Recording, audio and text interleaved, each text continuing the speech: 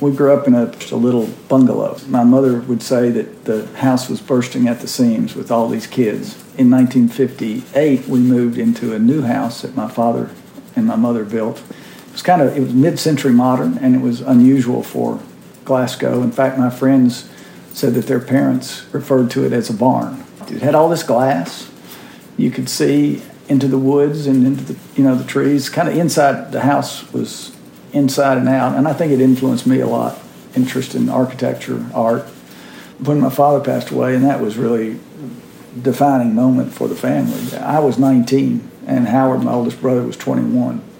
We went through this really tough period for about 7 years, and then we were seeing the light at the end of the tunnel. It wasn't a freight train coming in our direction finally, and it's when I'd moved to Lexington. We won the Toyota account. When Toyota came to, that was a pivotal. What's that aphorism about don't let perfect get in the way of good? One of my Japanese friends said, we do not understand when Americans say close enough is good enough. In other words, we want it precise.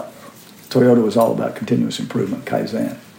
And so what I found fascinating about that was the opportunity for us to take Toyota's production system, the TPS, and translate that into the construction industry. In politics, I've learned that don't let perfect get in the way of good. But I did have to ease up on some of the expectations of how quickly things could get done.